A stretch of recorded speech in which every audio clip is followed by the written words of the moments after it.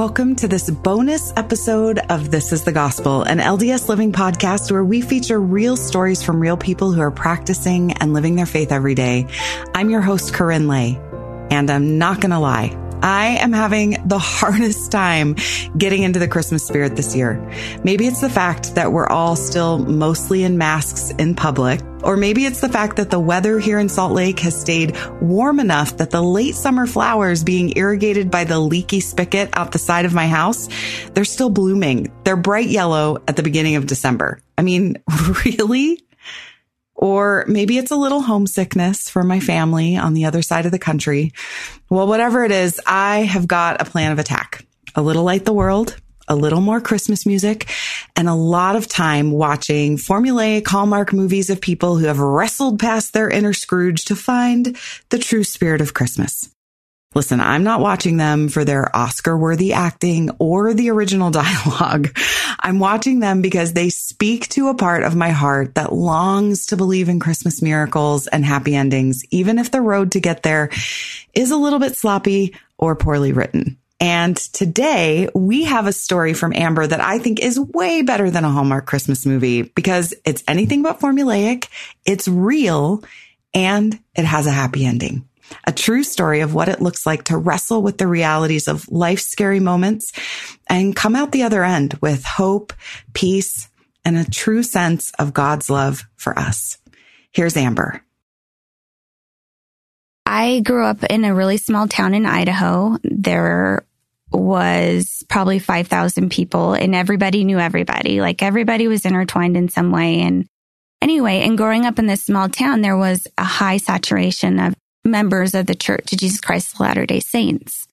And I remember over and over people asked me, "Are you a member of the church? Are you a member of the church?" And I said, nope. They asked me, I think because of the way I lived my life. I didn't drink, I didn't smoke, I didn't swear. I grew up in a really tough environment. My father is an alcoholic and he was super duper abusive. And so I knew at a really young age that drinking and drugs and alcohol, I didn't want any part of it. I saw how it ruins families. And because I didn't, do those things, I think that's why a lot of people thought that I was a member. I got married super young at 18. I married my high school sweetheart and we had 2 boys. And I remember we got a knock on the door one day. And it was the missionaries. And they knocked on the door and asked if they could come in. And because I can never say no to anybody, I was like, of course. So they came in and they started teaching the lessons. And as time went by, I just kind of had all these questions about kind of the kingdoms of heaven and how it worked.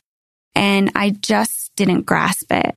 And so I ended up telling them no, thank you. And, they came back a few more times. And anyway, they finally gave up and moved on to someone else. Then a couple years later, another knock on the door and it's a different set of missionaries. And, they came in and we talked and kind of went through the same thing, the lessons. And I believed what they said, but I felt like I didn't have the knowledge of everything that I should in order to commit to becoming a member. Growing up the way I did, I remember searching for something, but I didn't know what. My whole life, I felt this emptiness and I was looking for something, but I didn't know what it was. And I looked for it in friends and I looked for it in boyfriends and coworkers, and I could just never find it. Time went by and we moved back to the small town we grew up in. Because it's such a small town, everybody knows everybody again. And I knew the neighbors across the street were strong members of the church. We developed this friendship and it was a genuine friendship. It wasn't about the church. She never brought up the church. It was just a genuine, loving friendship. And I ended up having a major back surgery. I remember lying on the couch. Literally, I was down for the count. I couldn't get up. And I had these two little boys that needed my attention and love. I was feeling guilty as a mom for not being able to do the things that I wanted and needed to do for them. And the neighbor came over and knocked on the door and then came in, and she made dinner for the boys and I. And I remember lying there thinking, who does this for people? Like, this is not normal. Like, I had never been in an environment like that somebody would just show up knowing you were in need, but too stubborn to ask for help. And, I had family that were going through their own struggles, so they weren't available to do anything like that. And so I really appreciated it. And I remember lying there thinking, I want to be that person for someone else.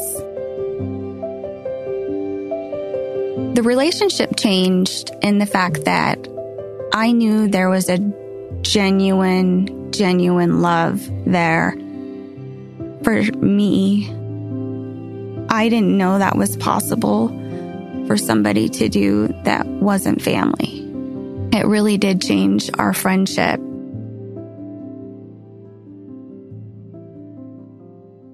Time went on. I recovered from the back surgery, and I ended up getting divorced.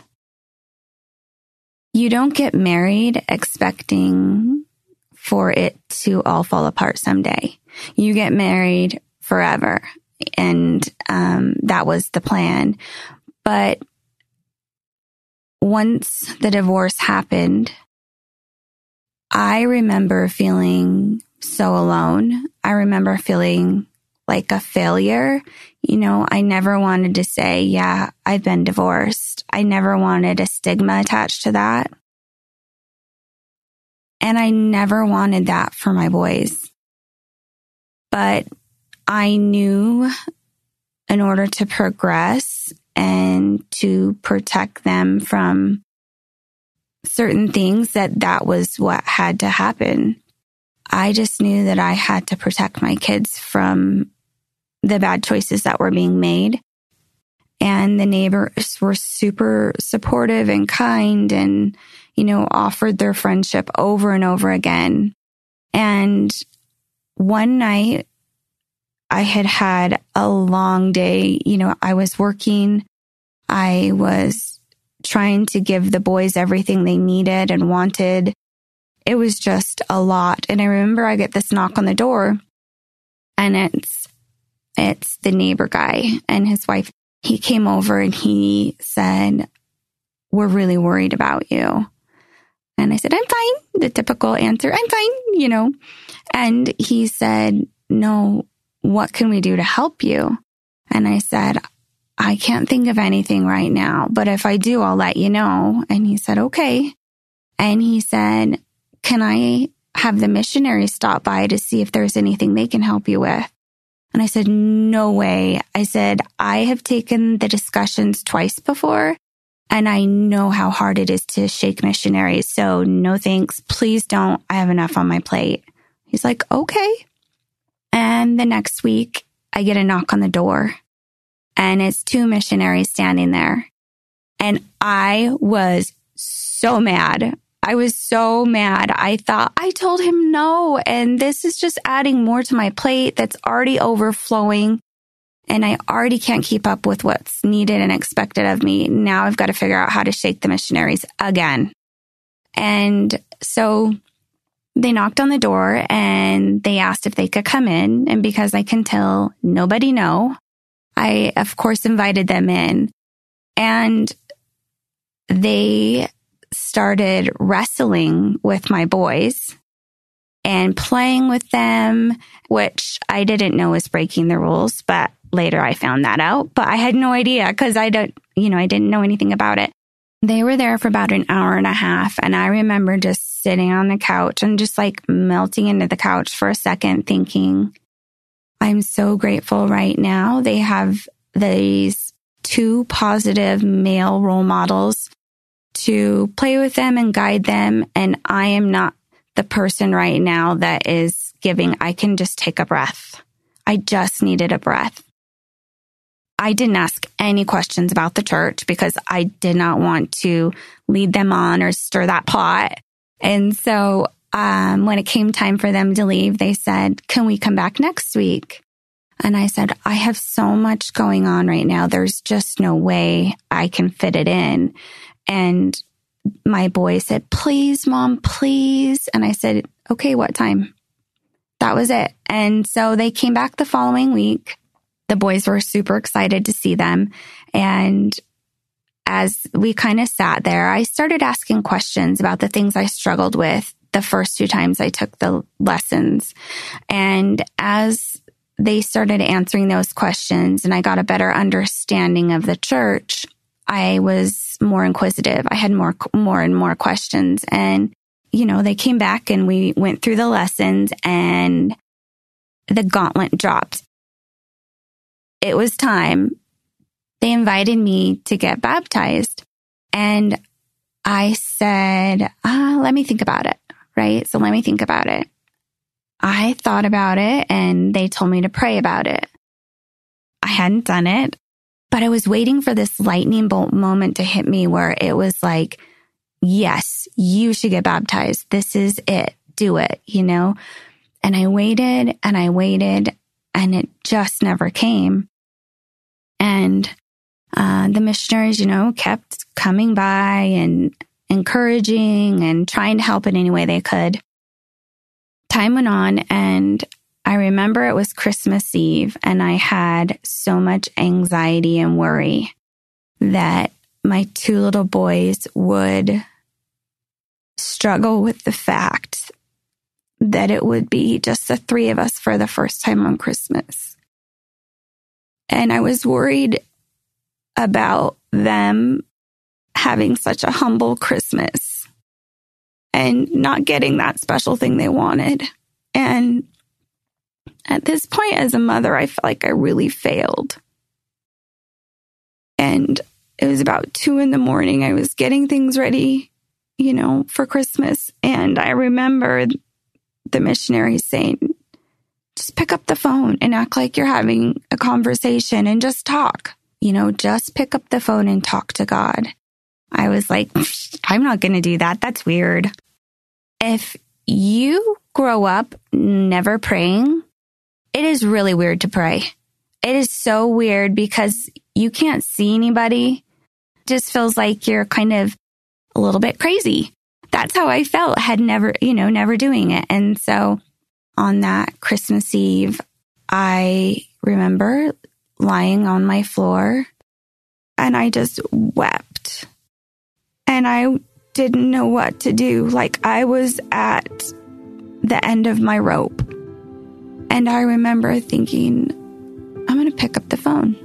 I'm going to do it. And so I picked up the phone and I talked to God. And I talked and I wept and I prayed and I just talked for about 30 minutes. And I remember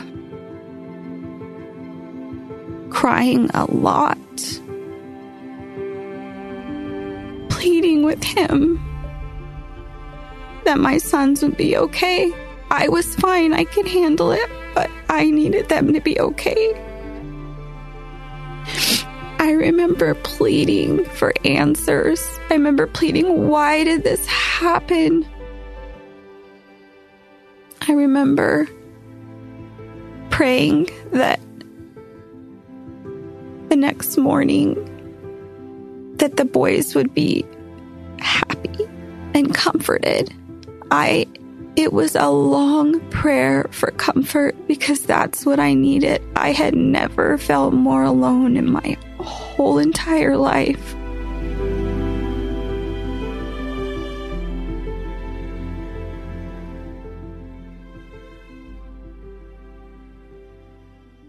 We went to bed that night and the next morning early, I wake up to little bare feet across the kitchen floor, and they come in and they said, "Mom, Santa came." And they were really excited. So the three of us went out and sat around the Christmas tree. And as we sat there, I just remember this overwhelming, like undescribable sense of peace and comfort. And in that moment, I knew that Heavenly Father answered my phone call. I knew He heard me. I knew He loved me. I knew He loved my two little boys. And I know He heard me. And we sat around the Christmas tree, and they didn't get a lot, but they were super appreciative for what they did get. And for me, that was the lightning strike. That was a lightning bolt moment that I needed and I had been waiting for. But it took me to be completely vulnerable. That's when I finally leaned into Heavenly Father. After that Christmas morning, I knew that I wanted to be baptized, so I called the missionaries and I said, I'm ready. I'm ready. And on January 21st, I got baptized as a member of the Church of Jesus Christ of Latter-day Saints. And life continued, and life was still hard, but I knew I wasn't alone.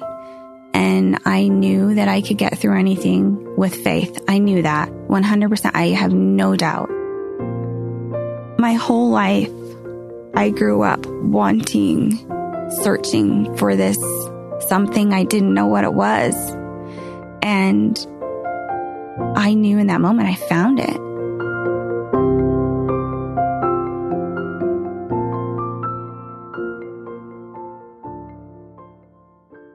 That was Amber. And I'm going to start by telling you my second favorite moment of her story. It's that day when Amber was down for the count with her surgery and her friend showed up. She walked in the kitchen and just started making dinner for Amber's kids. I love that example of seeing a need, rolling up her sleeves to get the need met with love. Now, maybe you're wondering, like I was, well, what about boundaries? Because after all, this is the same friend whose husband sent the missionaries over, even after she said, please, please, please, no. And while we definitely do not advocate ignoring someone's stated boundaries, it is interesting to me that the love inherent in the friendship is the thing that rises to the top of Amber's memory years later. But just in case you were thinking about sending some sweet 18-year-old elders to a resistant neighbor's door, we invite you all to remember the beautiful principle of honoring others' agency and the reality that it was her friend's real love that moved the needle for Amber more than anything else. And that brings me to my number one favorite part of Amber's story. That quiet moment when all of her pride was washed away in humility on Christmas morning. And as she put it, she finally leaned in to Heavenly Father. I love the imagery of that statement, because what does it look like to lean in to Heavenly Father? I have this idea in my mind of what it might look like for me, and it's probably different for all of us. But for me, it's actually a picture that came into my head once when I was praying desperately for peace and understanding about the way my life has turned out. There's this park bench, and I'm sitting there with God, with my Father in heaven. And I can't really see what He looks like, but I feel Him. I feel Him more than anything. He's important, but He thinks I'm important too. I can feel that. And when I look at us from kind of the third person view, we're tilted in towards one another like conspirators. Our elbows are on our knees on this park bench as we talk about life, and we're poring over a legal notepad, you know, one of those big yellow ones filled with my tight black handwriting. And I say something, and Heavenly Father looks at me and He says, "Are you sure that's how you want to do this? This is going to be hard." And I lean in just a little bit closer, and without hesitation, I ask Him, "Well, isn't this the fastest way to get where I need to go? This is the fastest way, right?" And He looks me in the eye, and with such love and compassion, He nods, yes. And then I say, "Okay, then, this is how we've got to do it." So we put our heads back down and keep going through the list. My list. In this funny little vignette, we're totally partners and collaborators in the story of my life. And every time I lean in to show him one of my crazy ideas, he leans in, he moves forward, eager to meet me where I am with so much love. There is so much about the reality of life that makes it really easy to keep heaven at arm's length. And maybe like Amber, we have tricky relationships with our earthly parents that wear away at our ability to trust divinity. Or we've experienced a heartbreaking and unfair circumstance that sends us reeling into unknown territory. It is no wonder that we don't always want to lean in, especially if we have a vision or a thought that God is our judge and a sort of puppet master to our lives instead of a partner and a friend. But this is why my second favorite moment is so important to my first favorite moment in this story. The restoration of our trust in divinity doesn't happen in a vacuum. We need each other to model that kind of godly friendship, collaboration, care, and love. Because Amber learned to trust the love of her friend and those missionaries despite their rule-breaking ways, she could start to trust the solutions that they offered in her moments of anxiety and fear. And with each experiment of shifting her heart and tilting her soul just a little bit closer to God, she found that she could believe in him as a loving Heavenly Father, ready to meet her right where she was. So, if you're trying to find your Christmas spirit, I want you to know that our little team, our little LDS Living team, is praying that you will find the courage like Amber to lean into God's love for you and discover all the light that he is just aching to pour into your heart. Most especially, the light that comes from his glorious Son, Jesus Christ. We wish you the most Merry Christmas, my friends. We love you.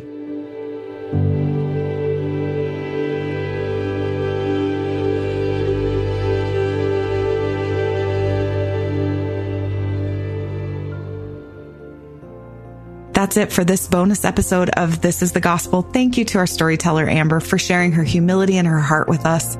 We'll be back with season 4 of This is the Gospel in January. But until then, we hope you'll keep in touch with us on social media at thisisthegospel_podcast. And don't forget our pitch line. If you have a story to share, we're collecting them right now about how the gospel of Jesus Christ has changed your life. You can call and pitch your story at 515-519-6179. You'll have 3 minutes to give us your pitch, so be sure to plan ahead and give us a beginning, a middle, and an end to your story. If you want to help share the power of a good story with the world, you can leave us a review on Apple, Stitcher, or whatever platform you listen on. Every review and rating helps bump us up on the platform so that more people can find us. This episode was produced by Erica Free and me, Corinne Lay, with story editing by Erica. It was scored, mixed, and mastered by Mix at 6 Studios, and our executive producer is Aaron Hallstrom. You can find past episodes of this podcast and other LDS Living podcasts at ldsliving.com/podcast. See you soon.